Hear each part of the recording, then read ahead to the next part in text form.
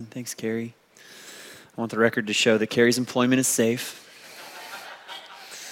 We have all forgotten the start of a service, Carrie, so no worries.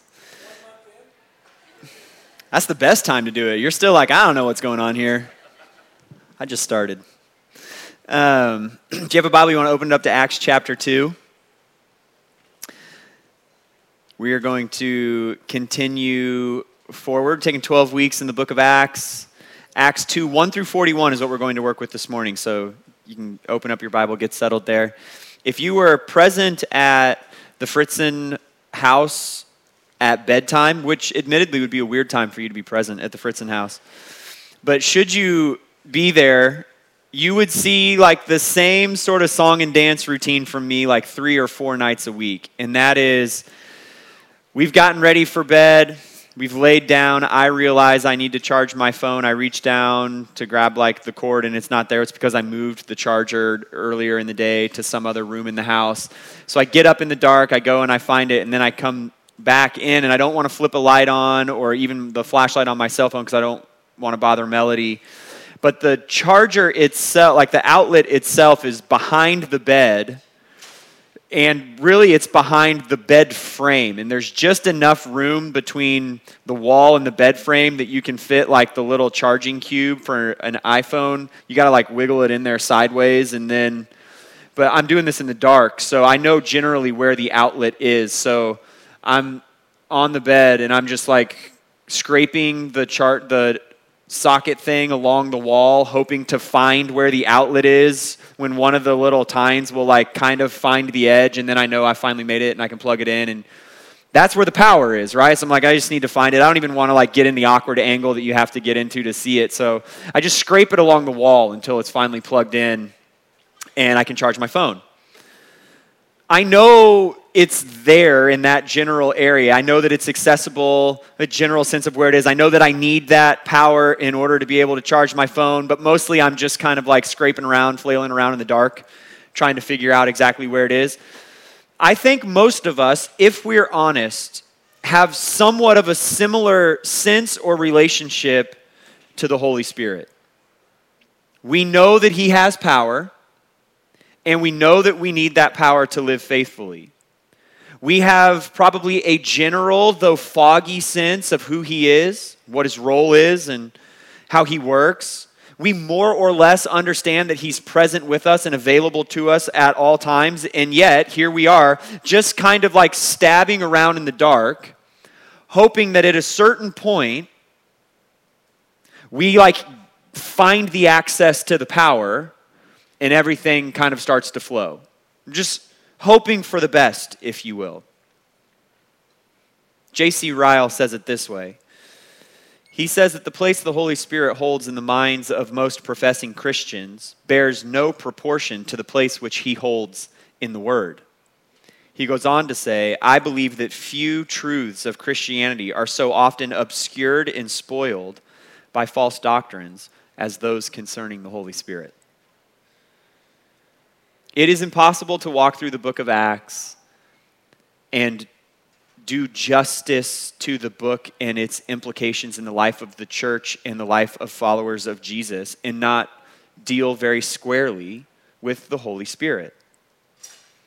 Acts provides for us not so much a how-to book as it relates to the Holy Spirit, but this descriptive view into the powerful work that the Holy Spirit can and does do through followers of Jesus who are humbly submitted to the rule and the reign of Christ. And I want to lay some cards on the table as we jump into this, because for the next 9 weeks or so, we're going to work through the book of Acts, the high points in the book of Acts, and we're going to have to be able to deal well with the presence and the work of the Holy Spirit in the midst of the early days of the church. And oftentimes, within just about every theological strain, the book of Acts becomes a place for proof texting our theological camp's views about the Holy Spirit, rather than being this beautiful narrative about the power of the Holy Spirit to accomplish the will of the Father, to proclaim the Son to all the nations of the earth. We go to Acts not to see the power of who the Holy Spirit is. We go to Acts and use it to proof text, this is what I think about the Holy Spirit. And our aim throughout this series is going to be to take what's in front of us in the narrative descriptions of the early church that Luke provides to us in Acts, and we're going to make observations about the Holy Spirit without feeling like we need to pigeonhole those into one particular theological construct. My commitment, as is always my goal, is to be as expressly biblical as possible. Now, that has to come with an admission. Like, I have my own lenses and filters through which I read all of Scripture and through which I look at the book of Acts. And so I have running in the background of my own heart and mind what it is that I believe about the Holy Spirit. And I have to allow the truth of God's Word to nudge those into more and more biblical spaces, just like anybody else within our church. But the goal is to be as expressly biblical as possible without feeling the need to fall smoothly within modern day theological boundaries. Like, we're this kind of church, so we have to believe these kinds of things about who the Holy Spirit is and how he works. I want to avoid that. But that being the case, it means that odds are over the next 9 or 10 weeks, something Holy Spirit related is probably going to feel uncomfortable to you. I'm going to say something, and some of you are going to say like, it's a little too spirity for me, like, that's not comfortable.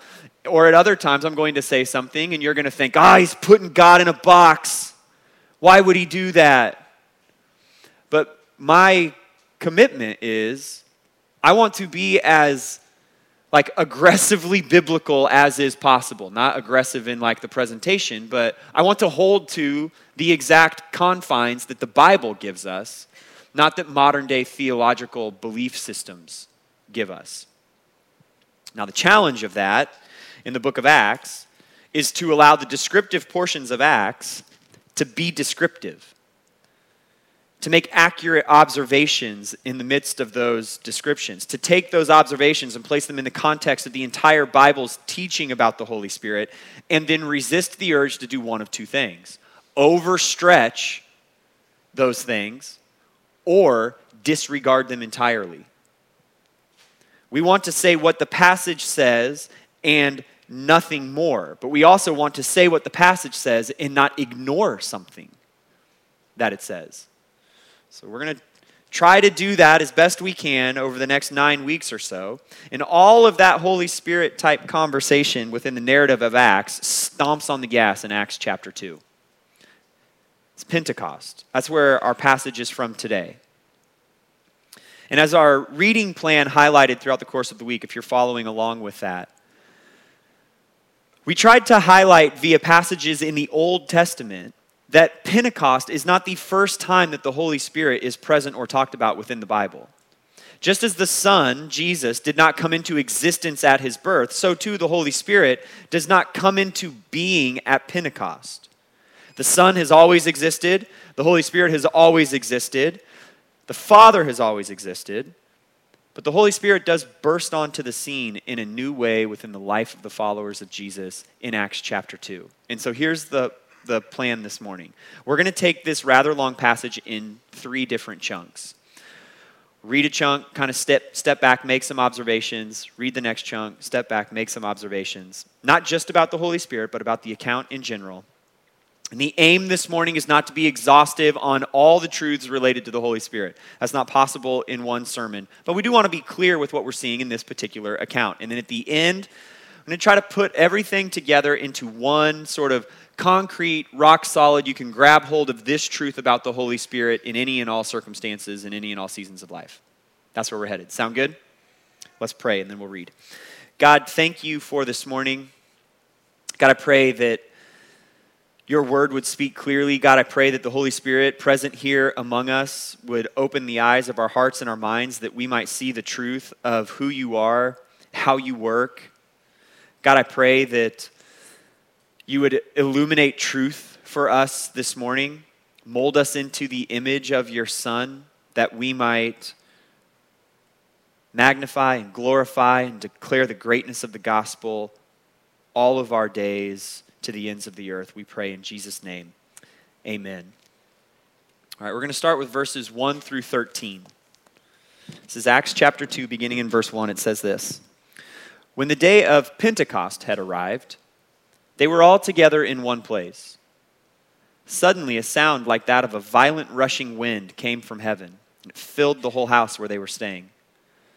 They saw tongues like flames of fire that separated and rested on each one of them. Then they were all filled with the Holy Spirit and began to speak in different tongues as the Spirit enabled them. Now there were Jews staying in Jerusalem, devout people from every nation under heaven. When this sound occurred, a crowd came together and was confused because each one of them heard them speaking in his own language. They were astounded and amazed, saying, "Look, aren't all these who are speaking Galileans? How is it that each one of us can hear them in our own native language? Parthians, Medes, Elamites, those who live in Mesopotamia, in Judea and Cappadocia, Pontus and Asia, Phrygia and Pamphylia, Egypt and the parts of Libya near Cyrene, visitors from Rome, both Jews and converts, Cretans and Arabs. We hear them declaring the magnificent acts of God in our own tongues." They were all astounded and perplexed, saying to one another, "What does this mean?" But some sneered and said, "They're drunk on new wine." I'm just going to start in verse 1.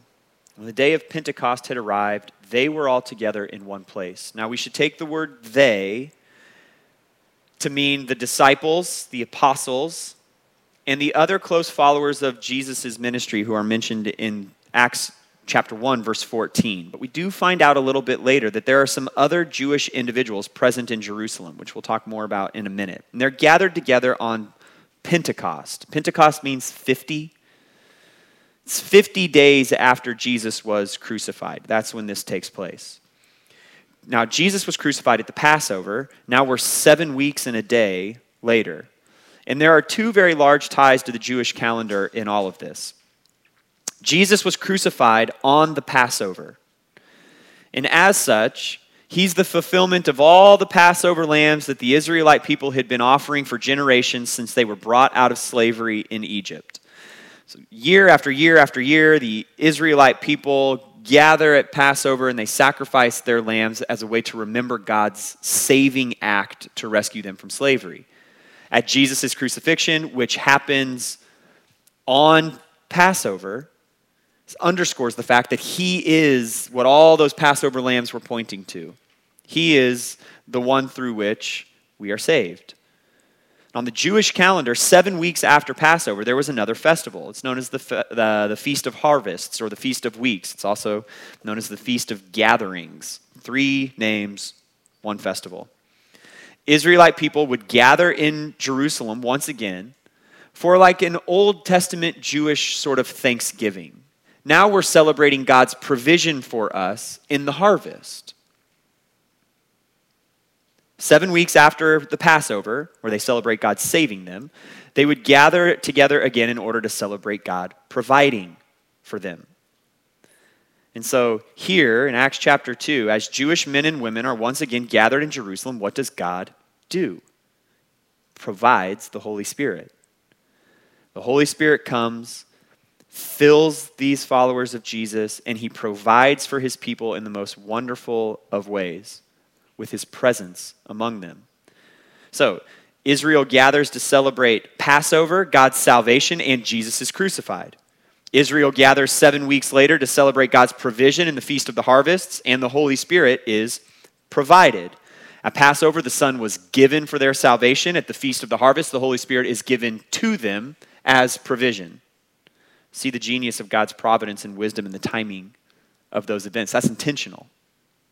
Now look at what happens on this day. Verse 2, suddenly a sound like that of a violent rushing wind came from heaven, and it filled the whole house where they were staying. They saw tongues like flames of fire that separated and rested on each one of them. First observation, that word suddenly is important. The disciples are gathered together, waiting like they were told to. Wait in Jerusalem and you will receive power from on high. They're being faithful and obedient to Jesus and waiting, and then bang, there's the Holy Spirit. Sound of violent rushing wind. And the Holy Spirit arrives freely and powerfully as the third person of the Godhead. That's observation number one. Freely and powerfully, the Holy Spirit fills this place. They wait in Jerusalem, obedient to what Jesus said. He sends the Holy Spirit, faithful to what he promised. Now, we would be wrong to stretch this beyond what we see. The Holy Spirit works and is powerful when the people of God obey, but the obedience of God's people does not constrain the Holy Spirit to act in a certain way. We don't manipulate what the Holy Spirit does by our obedience. He's free to move in power when and where he pleases. Nonetheless, it's worth pointing out that the disciples obey, and in the midst of their obedience, Jesus is faithful to do what he said he would do. We just shouldn't make that some sort of like linear, forever and always kind of prescription. I think all of us can probably name plenty of times in our lives where we were obedient and the Holy Spirit didn't move in the way that we hoped it would.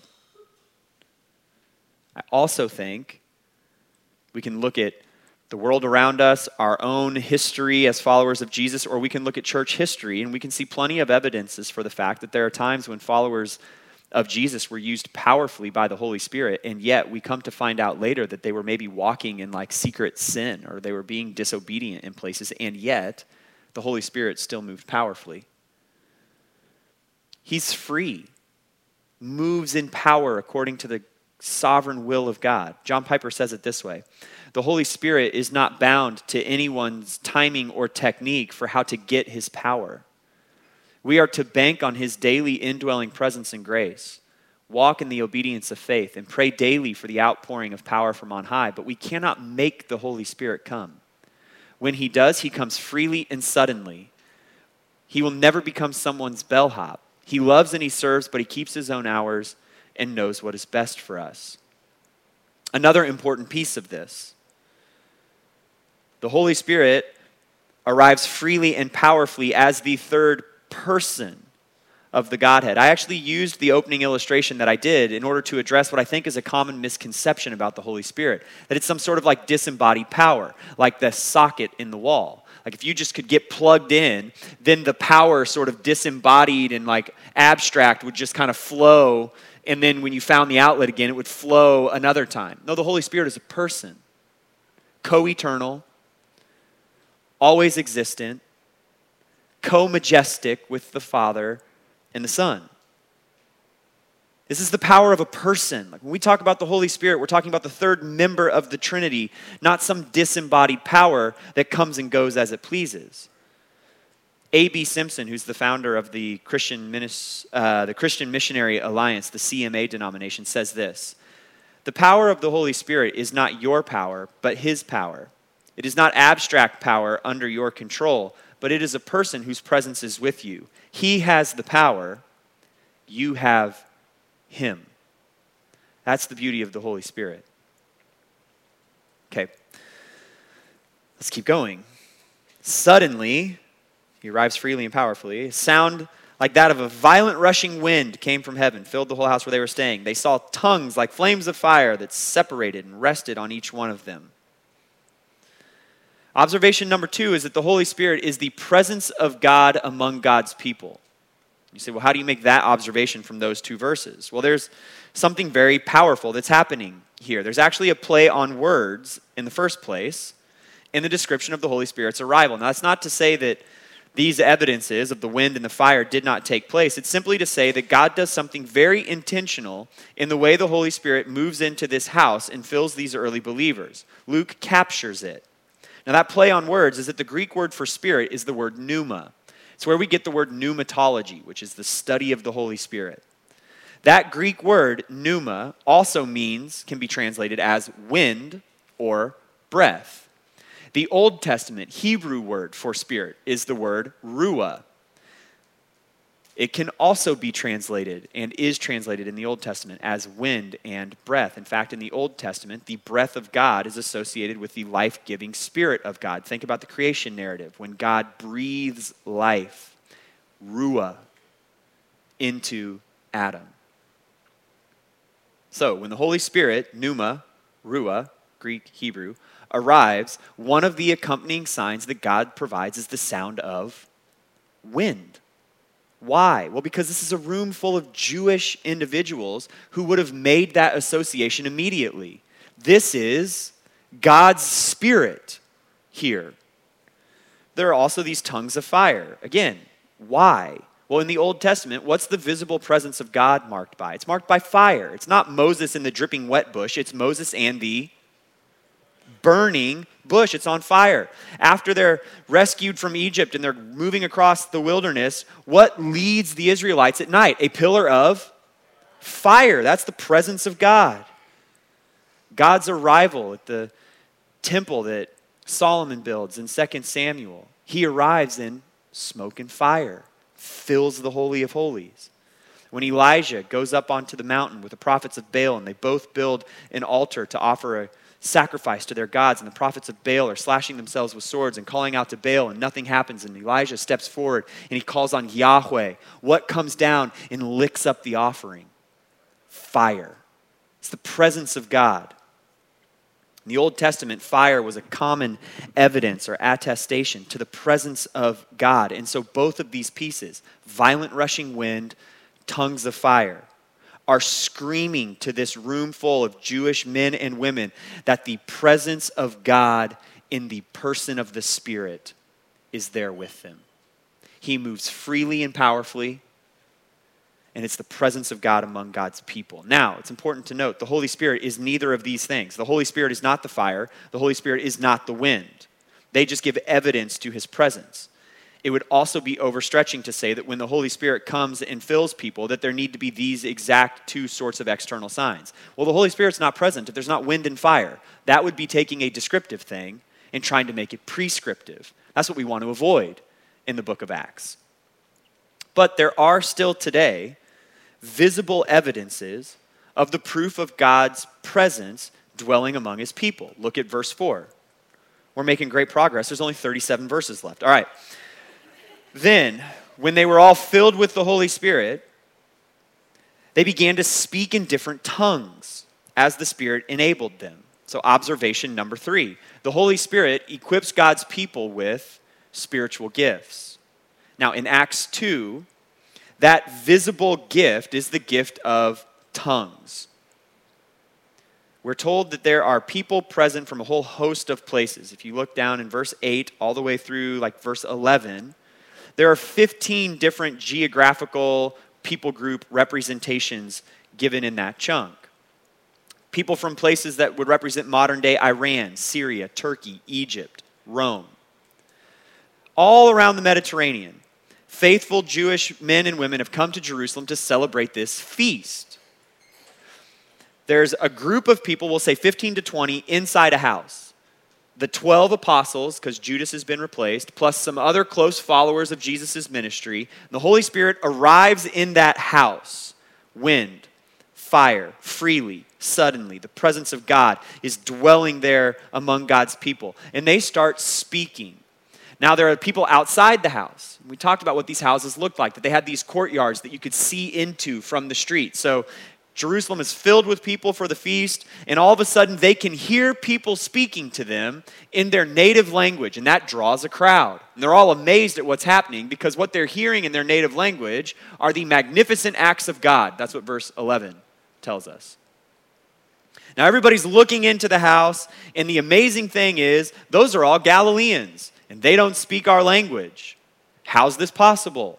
What's going on? We're told in verse 12, some people are amazed and they're like, what does this mean? Whereas some other people are like, don't worry about it. They're drunk. No one can figure out exactly what's happening.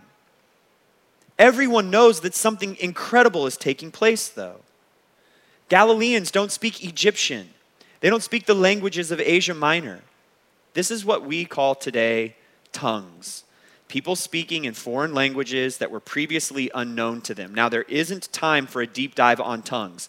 You can take all of your questions about tongues, put them into an email, and send that email to khuber@lcfliberty.org. He will be happy to answer all of them. He's not even here today, so just load up his inbox and let him handle it.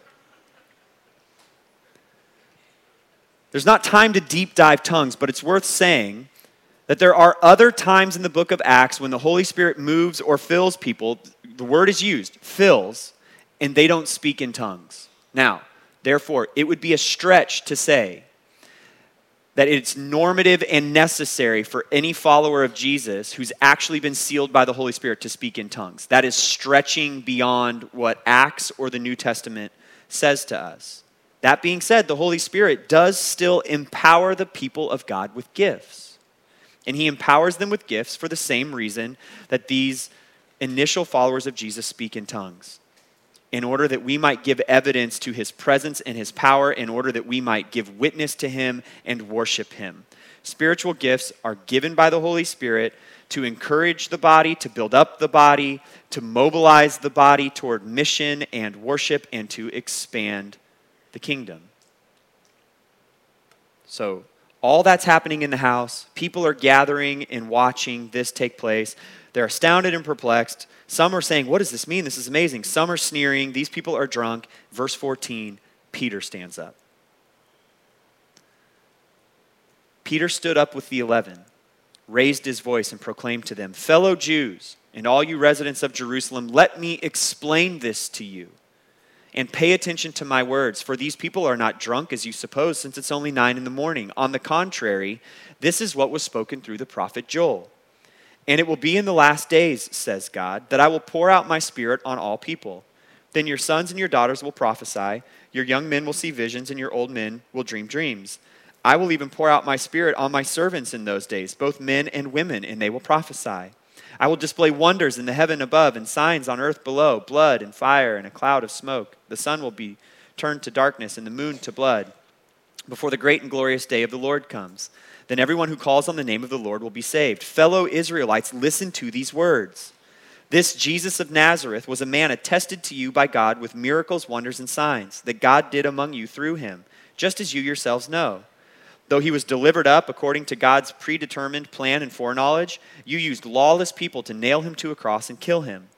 God raised him up, ending the pains of death, because it was not possible for him to be held by death. For David says of him, I saw the Lord ever before me. Because he is at my right hand, I will not be shaken.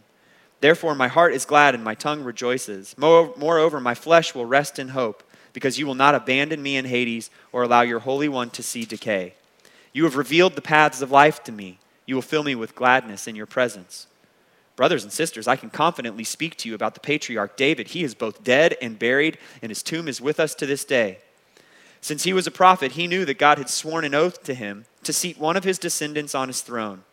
Seeing what was to come, he spoke concerning the resurrection of the Messiah. He was not abandoned in Hades, and his flesh did not experience decay. God has raised this Jesus. We are all witnesses of this.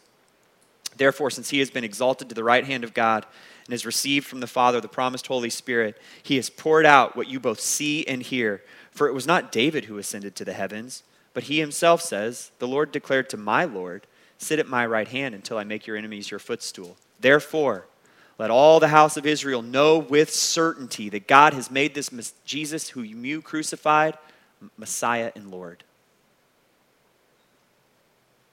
Note, the Peter who steps forward to give this sermon is the same Peter who 50 days before in the same city did not even want to be associated with Jesus. You're one of the Galileans who's traveling with Jesus. Jesus, I don't know the man. I've never heard of him. Like, he wants nothing to do with him. Now, with a crowd that is at least 3,000 people, because that's how many are added to their number in verse 41. At least 3,000 people are there. They're trying to figure out what's going on. Peter steps forward and says, let me tell you about Jesus. Like, an incredible thing has happened by the power of the Holy Spirit here. A man who was willing to deny Jesus 50 days ago is now willing to profess Jesus in one of the most powerful of ways. And he does so by giving this sermon. He does two things in the sermon. The first one is this. It's our next observation. The Holy Spirit fills God's people as the fulfillment of both Old Testament and New Testament promise. Peter knows what is going on. That's why he says, let me explain this to you. Pay attention. What does this mean? They're drunk on wine. No, let me explain, Peter says. And he knows what's going on. He has incredible clarity about it because Jesus told his followers that this would happen. You can jot this down in your notes if you're a note taker. If you want to see what Jesus has to teach about the Holy Spirit, go read John chapter 16. I'll give you the highlights. Jesus says, I will send to you from the Father the Spirit of truth. He will testify about me. He goes on to say, it is for your benefit that I go away, because if I don't go away, the counselor will not come to you. If I go, I will send him to you. And when he comes, he will convict the world about sin, righteousness, and judgment. He also says that when the Spirit of truth comes, he will guide you into all truth.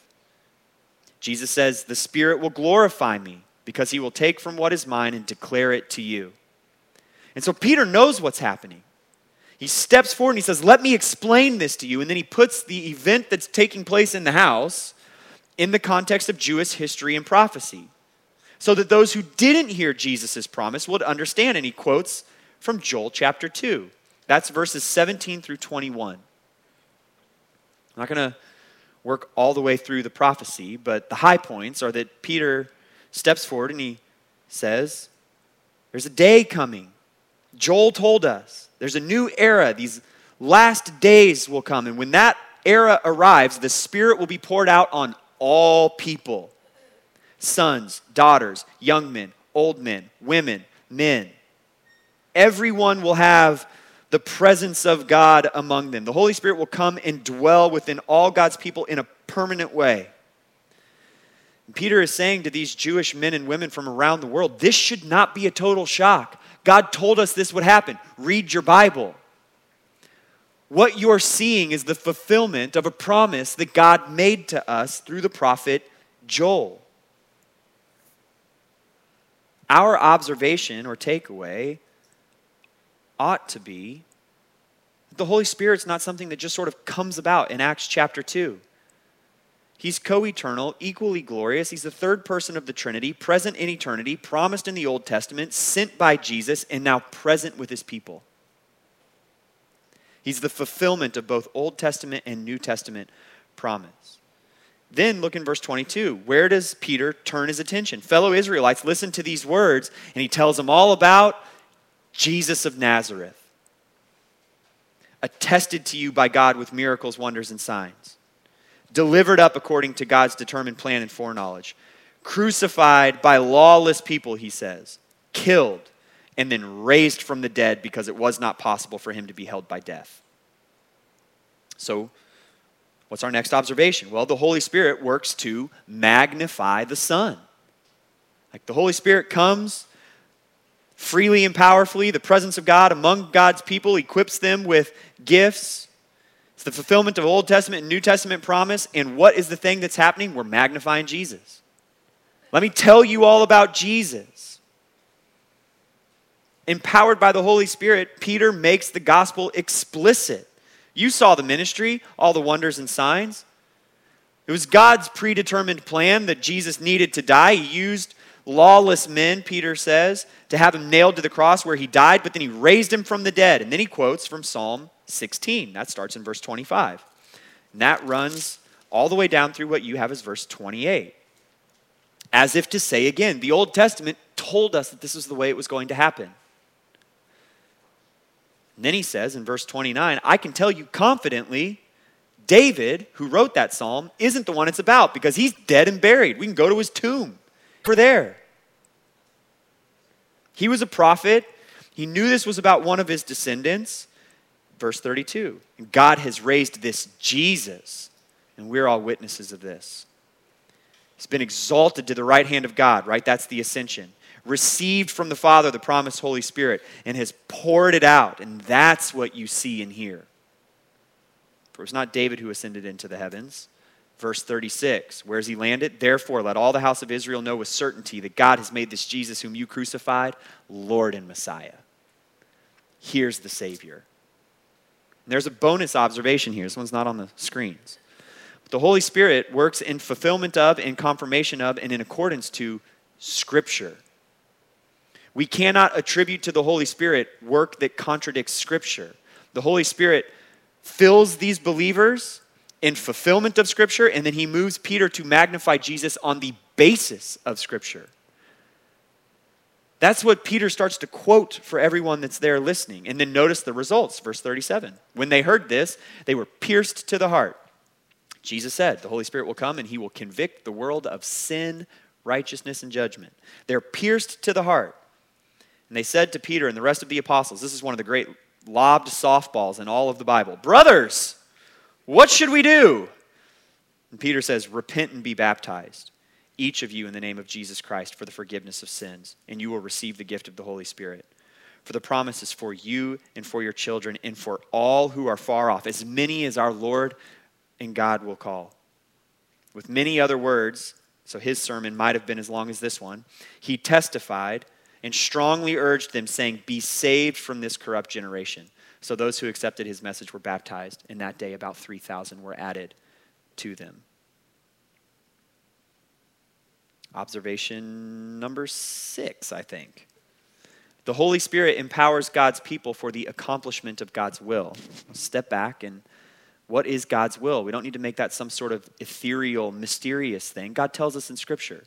His will is that he's going to bless all the nations of the earth through the descendants of Abraham. Here's Jesus, the descendant of Abraham. And now all the nations of the earth will be blessed through this man. He will be proclaimed among every tribe, nation, and tongue. The apostles will talk about Jesus, starting in Jerusalem, to Judea and Samaria, and to the ends of the earth. A people will be gathered to God from every tribe, nation, and tongue. That's going to happen, and the Holy Spirit empowers God's people for the accomplishment of that mission. You get the rumblings of that right out of the gate at Pentecost. In fact, Luke underscored it for you. In the long list of nations that were present, he said visitors from Rome, this is verse 10, both Jews and converts. Those aren't converts to Christianity. Those are Gentiles who are what Old Testament Jews called God-fearers. Gentile believers, they're not native Israelite people who worship Yahweh. And so right out of the gate at Pentecost, what happens? God's working to fulfill his purpose to glorify himself among all the peoples of the earth, Jew, non-Jew. That's what the Holy Spirit does. We get the rumblings of that right when he comes at Pentecost. John Piper again says this, the whole reason for this incredible power that courses through followers of Jesus, thanks to the presence of the Holy Spirit, is that the task of proclaiming the glory of the King to the ends of the earth isn't done. Final observation. We're told that 3,000 are added to their number. The Holy Spirit moves God's people to worship and obedience. We'll look more specifically at this next week, but in Acts 42 to 47, you get a description of life in the early church. Why? Because these 3,000 are added to that. And worship and obedience is what takes place within the context of the local church.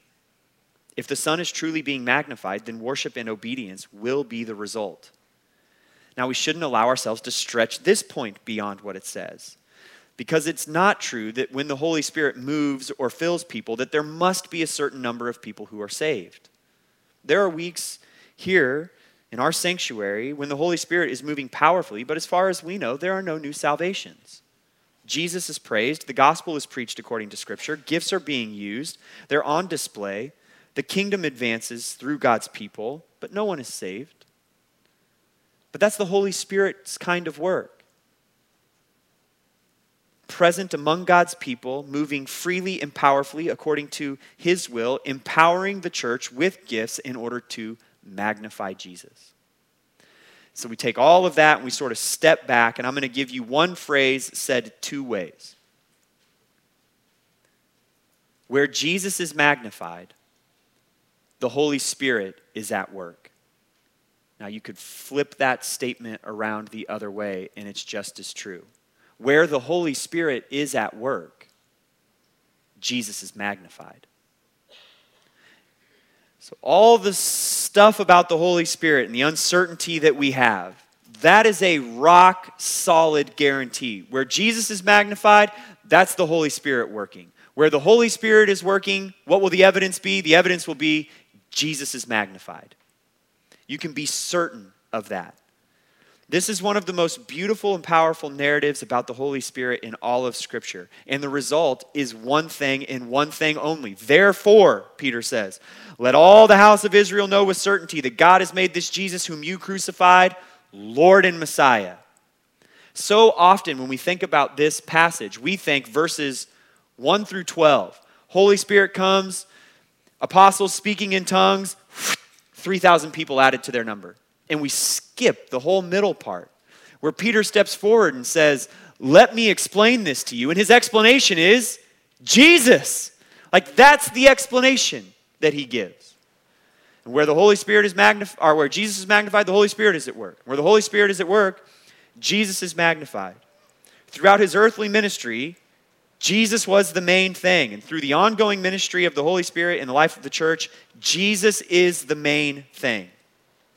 That's why Luke can make the implication at the start of the book of Acts that his whole second work here is all about what Jesus is continuing to do and to teach. The first one is all about what Jesus began to do and to teach.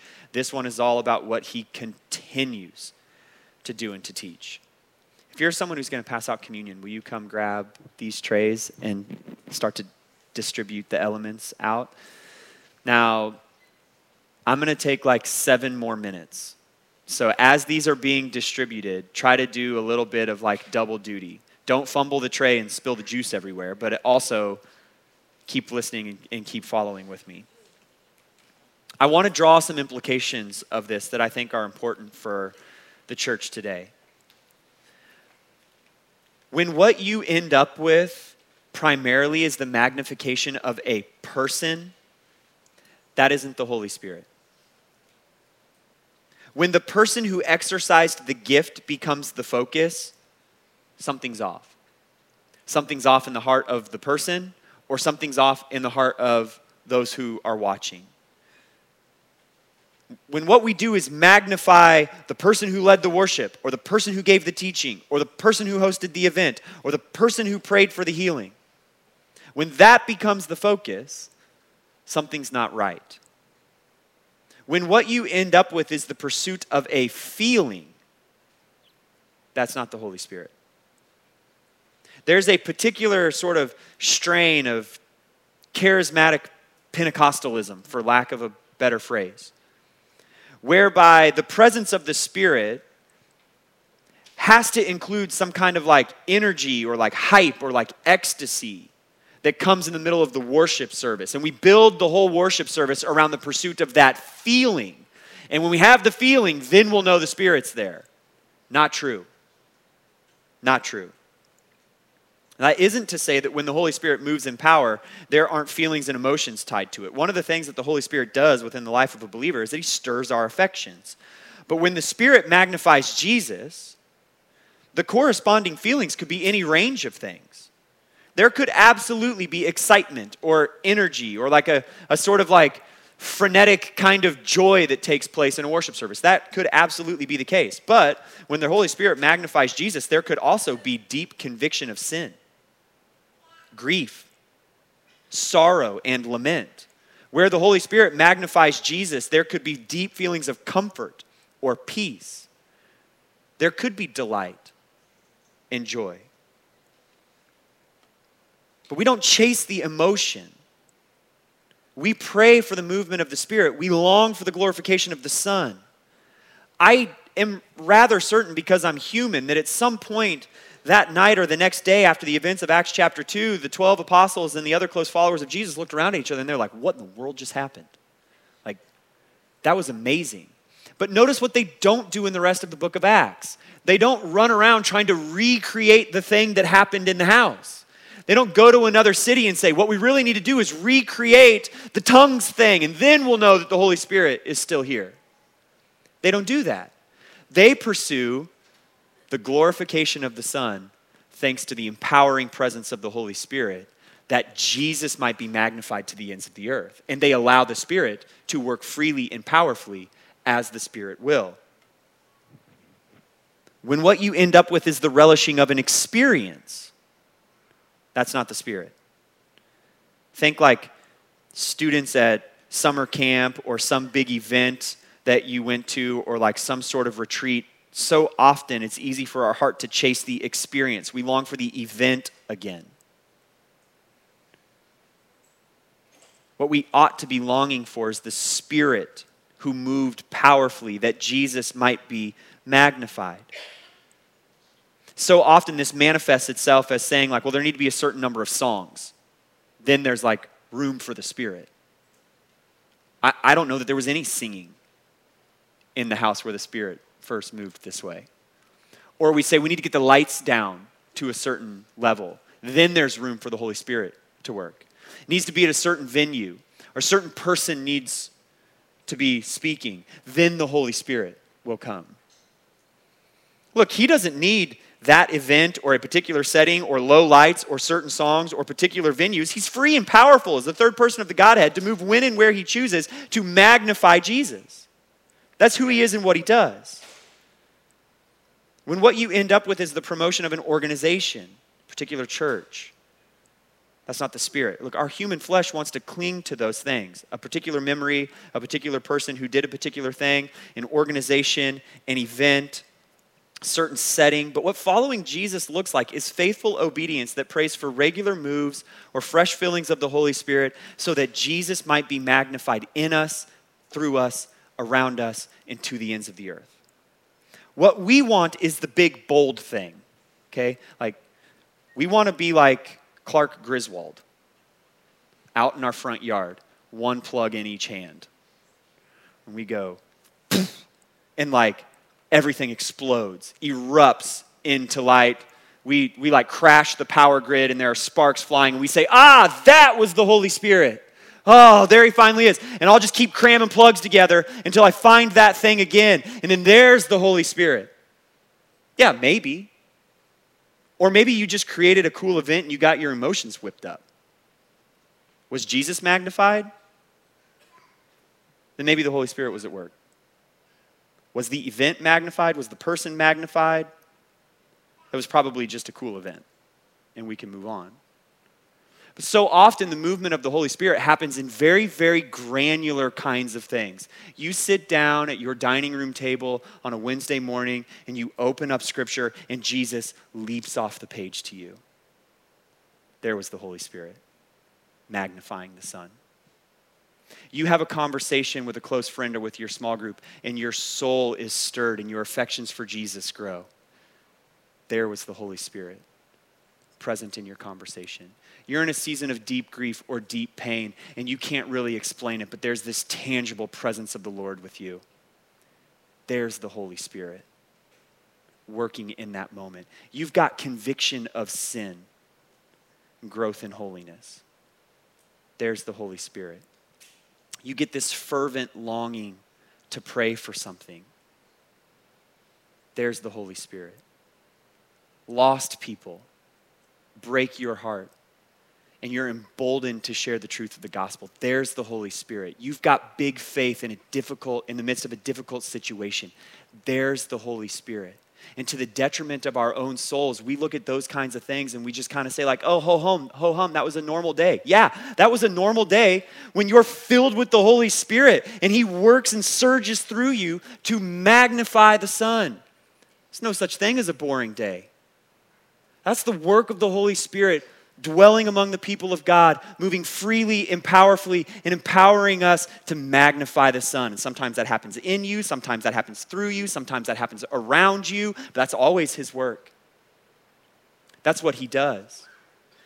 And while we're sort of like flailing around for the power outlet, trying to figure out where the power is, the Holy Spirit's doing what the Holy Spirit does. It's magnifying Jesus in you, around you, through you, to the ends of the earth, for the glory of the Son, at the will of the Father. Amen? Amen. And so a couple weeks every month, we put in your hands 2 elements. Why? So that we can get in front of us the work of the Son. Body broken, blood poured out. We can give each other some space and some time, whether that be as families or here at the end of the sermon, whereby we just stop and we pause and we allow the Holy Spirit to re-energize us with the beauty of this. A Savior, Jesus Christ, whom God raised from the dead. Messiah and Lord. And we allow the Holy Spirit to do Christ magnifying work in us, that as we go from here, we might be reminded that he's doing Christ magnifying work through us. Amen? So brothers and sisters, this is the body of Christ, broken for you. Take and eat in remembrance of him.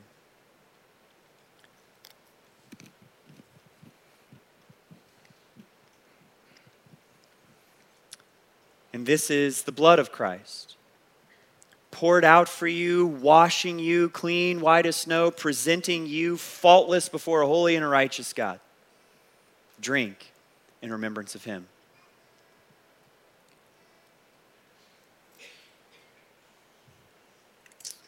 Oh, God, we pray. God, we pray that your Spirit would fill your people, move freely and powerfully, empower us with gifts that in and through this church and through the church and in and through the individuals in this room, Christ might be magnified to the ends of the earth for your glory. We pray in Jesus' name. Amen. You can stand up. Let's sing. That's what the Holy Spirit is always proclaiming. This is who Jesus is. And to put it directly back into the words of Peter, who is he? This Jesus of Nazareth was a man attested to you by God with miracles, wonders, and signs that God did among you through him, just as you yourselves know. He was delivered up according to God's determined plan and foreknowledge. He was nailed to a cross and killed, and God raised him up, ending the pains of death because it was not possible for him to be held by death. Therefore, let all the house of Israel, let all the nations of the earth know with certainty that God has made this man Jesus, whom you crucified, Lord and Messiah. That's who he is. Amen? Amen. Let's pray. God, thank you for this morning. Lord, would you fill us? God, would you move powerfully among us? God, would you empower and equip your people in this church and in the church that we might magnify Jesus according to the will of God among all the nations of the earth. God, would you magnify Jesus in us? Would you magnify Jesus through us? Would you magnify Jesus around us? God, we pray that what we would seek and strive after is obedient following of Jesus lived in the power of the Spirit, that the gospel might be made known. Lord, we pray this in the matchless name of Jesus Christ. Amen. Amen. Thanks for being here this morning. It was a joy to worship with you. Have a great week. Be blessed.